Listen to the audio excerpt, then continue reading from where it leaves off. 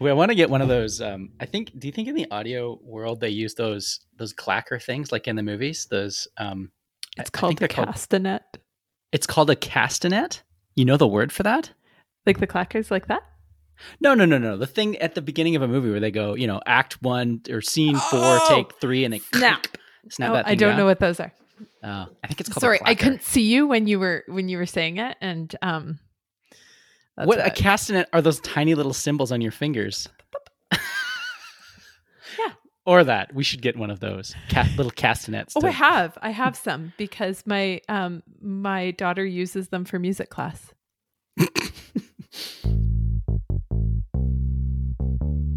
Hi, I'm Angela Hopke. And I'm Jonathan Bowers, and you're listening to Fixing Faxes, Building a Digital Health Startup. And we just got some new mics. New mics! Yay! This is episode 5. We've recorded the first 4 episodes on our headphones. No, what are these called? Headphones. No, these aren't headphones. Like the standard headphones that you get with your Apple iPhone. Right. But now we've got these great new, very cheap, the cheapest ones we could find, Audio-Technica 2005 USBs, as recommended by basically every podcast blog I could find. Okay. But they were sold out. And I didn't do any research. You did all the research, and I just said, tell me which ones to buy. Yes, but you found where to buy them because they're sold out everywhere. I did. I know the weird places to buy things. So that was helpful because I was starting to panic that we were going to have to buy $300 microphones instead of $100 microphones.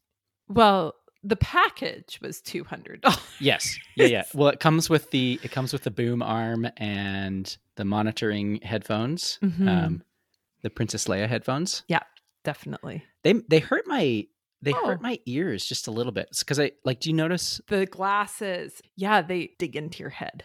I've been wearing them a lot the last few days because I've been doing all my Zoom meetings like this with the microphones. Is everybody commenting on the quality? Oh, everyone loves it. Yeah, everyone is saying, "Oh, it sounds so good." And now Chris wants to get a microphone. He's got microphone envy. That's definitely a thing in Zoom COVID days. Microphone and camera envy. That's right. We had a client meeting this morning, and because you can see the boom and the mic in the video call, and he says, "Hey, what's that?" And I told him about the podcast. Yeah, he holds up his really expensive microphone and say, "Well, let's." Let's compare. It's just, that's not fair. You're like, no, how about not?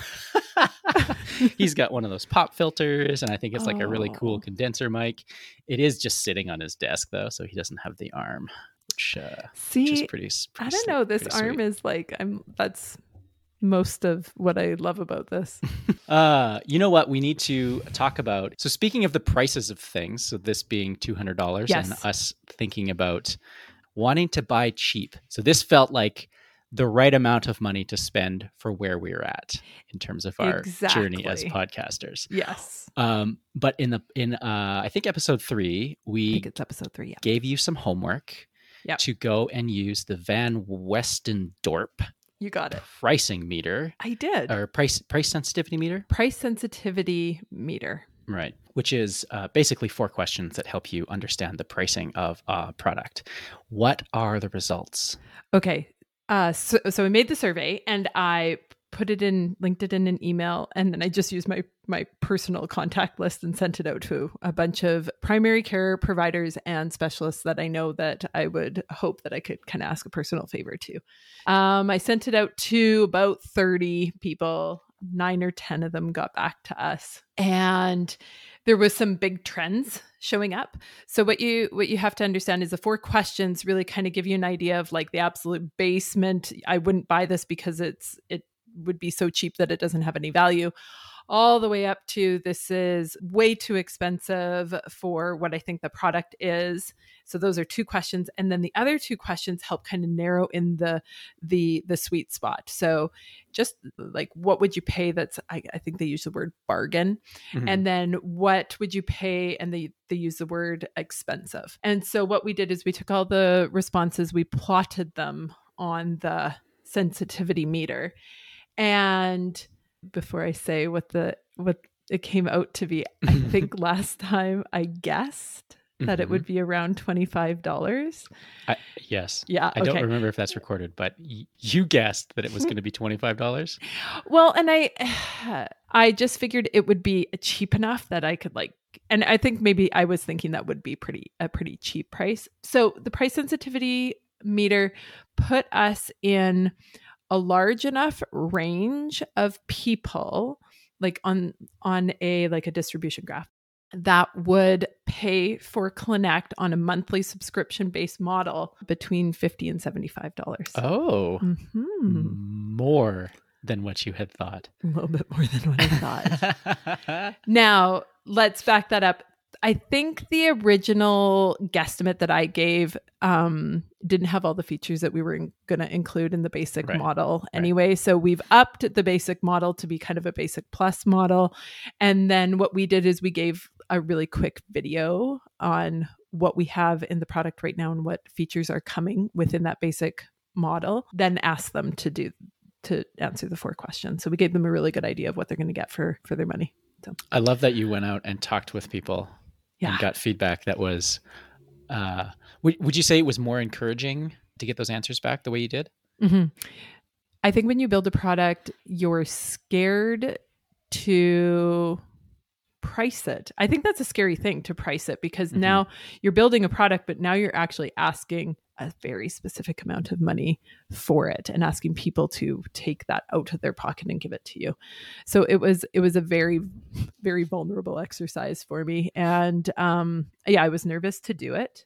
So happy I did, though. Really, really good feedback. And actually, even since then, it's caused a couple people to come back at me and ask me further questions and things like that, which is really great. Cool. Yeah.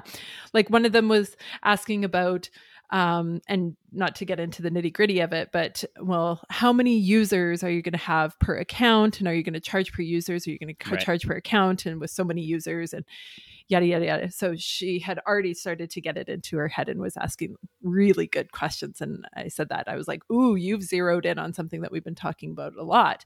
And so I used that interaction then to ask her. I said, well, we're thinking about this. What do you think? And she was like, oh, yeah, that makes a lot of sense. And perfect. So just stealing more information out of everyone was, yeah.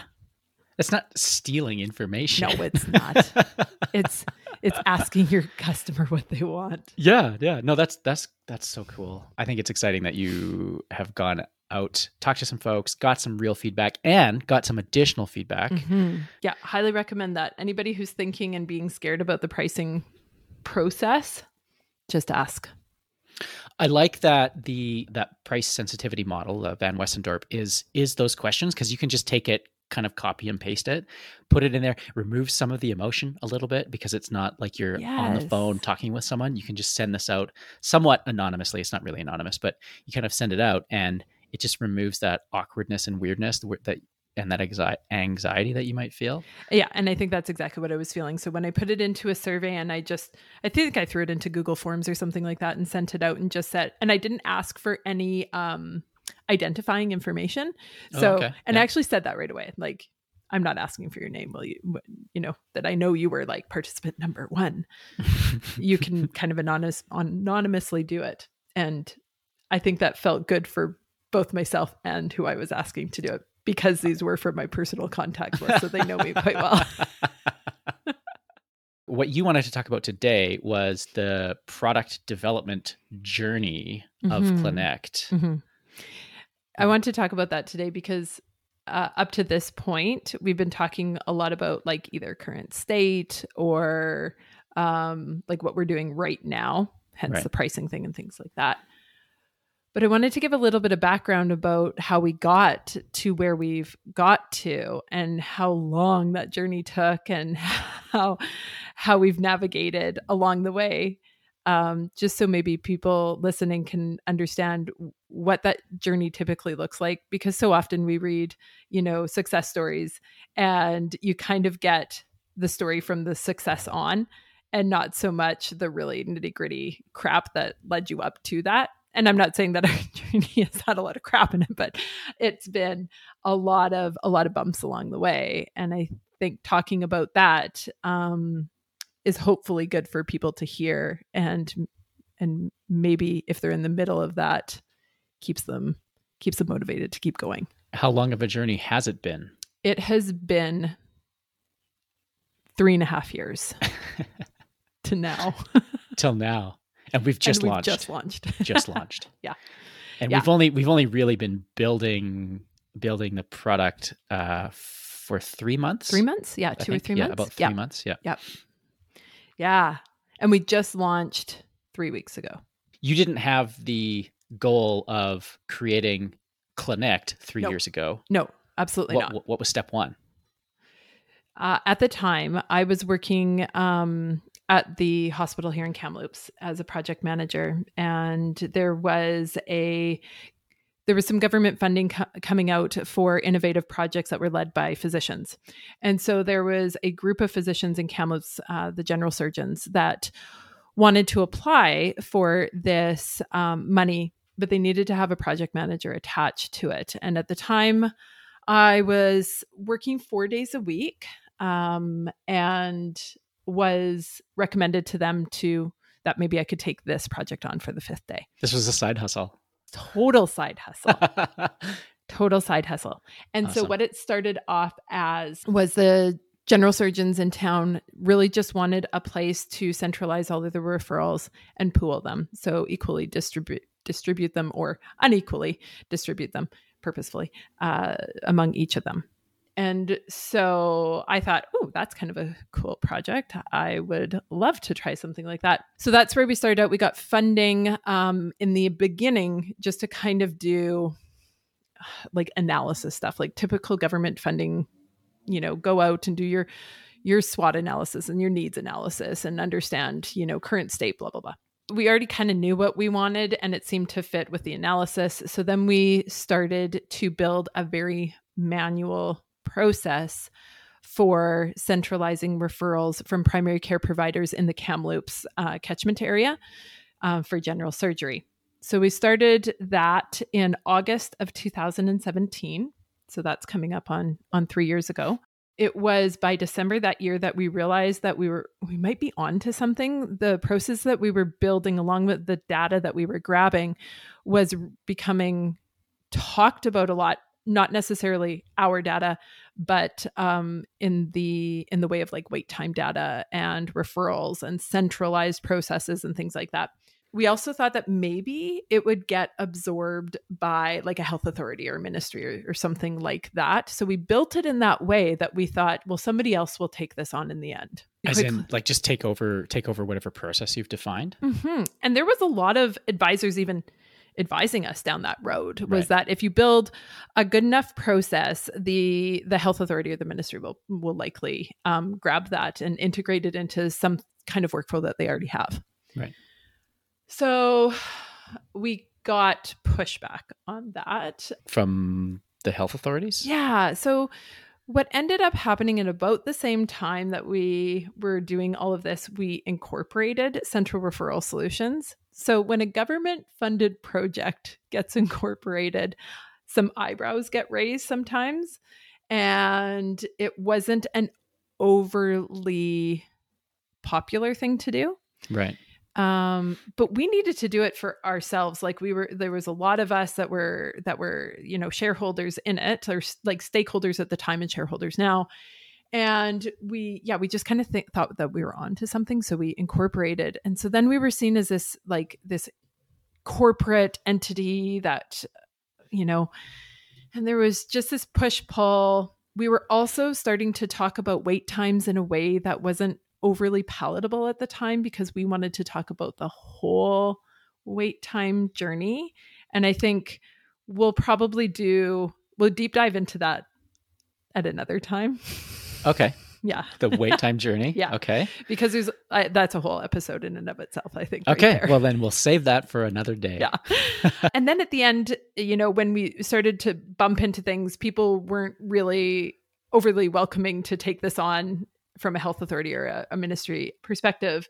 We decided to monetize it because that made the most sense. And in a way that we knew we were a social enterprise, we still incorporated and things like that. So you're a for-profit. Yeah. company. Yeah. Right? You're a company, so that by definition is for profit. But a social enterprise. But a social enterprise. So a social enterprise has not investors in making money at its core ethos, but rather a social good at its core ethos and its core philosophy. And for us, that we're not out to make a ton of money. We're out to make a change in a system. Yeah. And so that's why we call ourselves a social enterprise, but we are for profit. Yeah. And I think that's another reason that it's been so hard to try and explain who we are and what we are, and especially in the beginning, because we weren't maybe even comfortable in our own skin in saying that. And and now that I'm like saying it, I'm like, I don't even know if I still am. But we knew that we were onto something, but we also knew that we could make a lot of good with it and do a lot of good with it. I mean, I agree with you. Like I've done a bit of mentoring with social enterprises, mostly in the non-profit side of things, and one of the things that they often struggle with is how to be sustainable, how to do what they're doing, and I guess scale that up, right? Yeah. So they're often so dependent on grants, and they spend so much time just applying for grant money and not revenue from some product or service that they're offering that can sustain the growth of the social thing that they're trying to do. Some organizations are very, very good at this. Mm-hmm. Most struggle. So you're describing an organization that is almost engineered in a way to be sustainable. There's the profit side, which sustains itself and sustains its growth activities, and then the impact of the activities you do have a social good, but you do have to monetize that, which you talked about just a second ago. You're trying to monetize it. Walk me through that a little bit. At a basic level, I think people can understand, like, we're charging for the service. Exactly. Yes. So maybe what I'll do is I'll talk about a little bit about how we got there. And what you just summed up doesn't happen easily and quickly. Right. It's not as pretty as the summary that you just gave. It's usually ugly and bumpy along the way. And it has been a little bit ugly and bumpy for us along the way. So what we started with was general surgery in town. And I call it kind of like our R&D department. Is we've created the central intake and the central referrals to go and then be pooled among the groups of surgeons. And so in doing this, we were able to trial like a whole bunch of different types of workflows. We were able to even trial like the way we say things, which in healthcare can be the be all and end all of things. Oh, okay. Yeah. Interesting. Say things to patients or to? Well, even just like literally the wording that would be on a referral form. Ah, okay. Yeah. Yep. The impression that word gives when you read it versus the intended meaning versus what maybe the reader means. And we've actually had a couple bumps along that way. Right. Also the development of categories, referral categories. And we've talked a little bit about this in the past, but like Clinnect itself has started to create the idea that we should have a very strict set of categories that referrals come in. And like even that we trialed with general surgery, just really helping us understand, what does a wait time mean? And then we've also done a little bit of consulting to help us gain even further insight. And we always say that, that this further insight will just help us develop the product even more. So in doing all of this, with general surgery kind of being our R&D department, we were able to go, okay, we have this, we were able to get a really nice workflow going, except it wasn't scalable. It wasn't sustainable. We were bumping into exactly what you're talking about with, the social enterprises and not being able to maybe get over that hump. We were able to get over that hump with Clinnect. And so that's where we were able to say, you know what, now we are an incorporated company. We are a social enterprise, and we are going to be charging for a product, and that is Clinnect. And we were able to kind of take all of the learnings through doing this with general surgery over the past 3 years and finally build something. When you say it was not scalable, I imagine that means it's very dependent on manual labor. Yeah. Almost entirely dependent on manual labor. So when the workflows were disjointed, so it required somebody to do one thing in this one software, take it over here and do another thing in this other software, and then take it over here and do X, Y, and Z with it from there. Nothing was automated. Nothing was overly efficient. There's room for error when you have a human doing all of this. So it was way too expensive to have somebody doing this. So learning all of that is why we built Clinect, because we knew we were onto something, and then just taking all those learnings and then automating them. And it took a really long time to figure that out and what that should look like. I think it's interesting to tie that back to the pricing a little bit, like the what Clinect can do for $50 or $75 a month. How much work would that take a person to do? So we priced that out because we were looking at doing exactly that, and it sits around the $400 to $450 a month. Right. Yeah. So ultimately, the value that's being created here is around $300 a month. Agreed, which is pretty neat. Okay, think back to my economics. What is that piece? When you draw the diagram and then that difference there, that's the... I know exactly what you're talking about, but I cannot remember. We've forgotten so much of our MBA. I think you learned about that in first year business degrees. I know. My MBA was a lot of first year business stuff because I didn't take business. Me neither. Oh my goodness, I love it. So this has been a 3-year journey. We've really just started. I know. But it has been 3 years. So what are some of the other lessons that you maybe have picked up in those 3 years besides some of the domain specific stuff around the problem that you're solving? I think what we learned big time is there's no quick fixes in healthcare.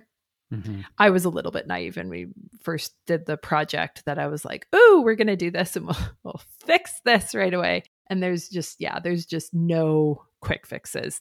Right. Good fixes take a long time in healthcare. They require a lot of thought and a lot of understanding because the problems can be so complex. Mm-hmm. And it's hard to narrow in on problems because in healthcare, there's so many other problems gleaming around that problem.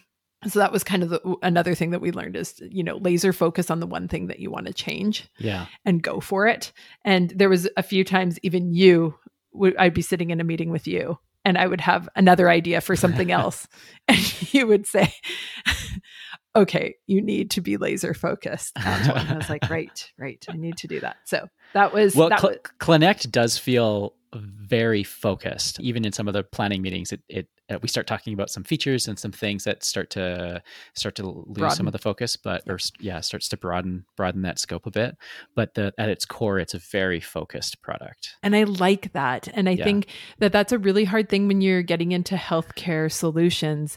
It is really hard not to go for a bunch of things at the same time. Yeah. But I think you're going to have a better success rate if you really laser focus on kind of one solution, one problem, one solution, and then go from there. And you can always build out afterwards, but try and focus on that first. There's also this thing around solving problems in healthcare that can be really distracting. And especially when you're maybe working with government bodies and things like that, is solutions tend to be system-centric versus like a patient or provider-centric. And you can go down kind of rabbit holes that maybe at the time seem like you're solving a solution, but you might be talking to the wrong people about what that solution should be looking like. And I think this once again goes back to talking to your users and talking to the real stakeholders in this, meaning patients, providers, people that are going to actually be using this stuff. For us at Clinect, we definitely had the opportunity to go down that system-centric solution road. It would not have felt nearly as good as what this does, because what we're doing right now is we're really working with a solution that's going to benefit the broader good, not just the system. So there's that. Does that ruffle some feathers a bit? Of course it does. Yes. Yeah. It can be hard because healthcare is so riddled with, well, we've always done it that way, which can be a real big barrier to systemic change. Mm-hmm. But then it's also layered on what I found a little bit with not just we've always done it that way, but a pride in that way that maybe they've done it. And so when you're asking people to start changing workflows and changing the way that they look at it, it feels personal. Mm-hmm. When it's not. It is systemic change, not personal change. But in something like healthcare, where I just feel like there's so much passion in their jobs and their work and and things like that people can get really defensive very quickly when you're suggesting maybe bigger changes. Right. Yeah. I think also for me, it has been surrounding myself with people that know way more than me in multiple facets. I think of, even my co-founders are general surgeons. And obviously they know way more than me when it comes to medical stuff. Then I partnered with you guys at Two Story Robot, and you guys know way more than me when it comes to tech stuff. And yeah, just surrounding yourself with people that are amazing experts in their different domains really helps. And it also it doesn't put the pressure on, the founder or the CEO to come up with all the solutions, but rather just if you surround yourself with people who know better than you, then it helps. Also surrounding yourself with really good people, because you will get beat up and you will fail and you will have to get yourself back up, and you might sometimes need a hand to get back up. And I need a little reminder that why you're in this in the first place. Yeah, for sure. Thanks for listening to Fixing Faxes, Building a Digital Health Startup. I'm Angela Hupke, and my co-host is Jonathan Bowers. Music by Andrew Codeman. Follow us on Twitter at Fixing Faxes. You can find us wherever you like to listen to podcasts. And please do us a favor and tell a friend. Thanks for listening. Did you see the other review that we have? My husband? Yeah. It came. He's like our biggest fan. I'm gonna steal a joke here. Yeah. From Bronwyn. He's such a fan. He married one of the hosts. Oh, lucky man.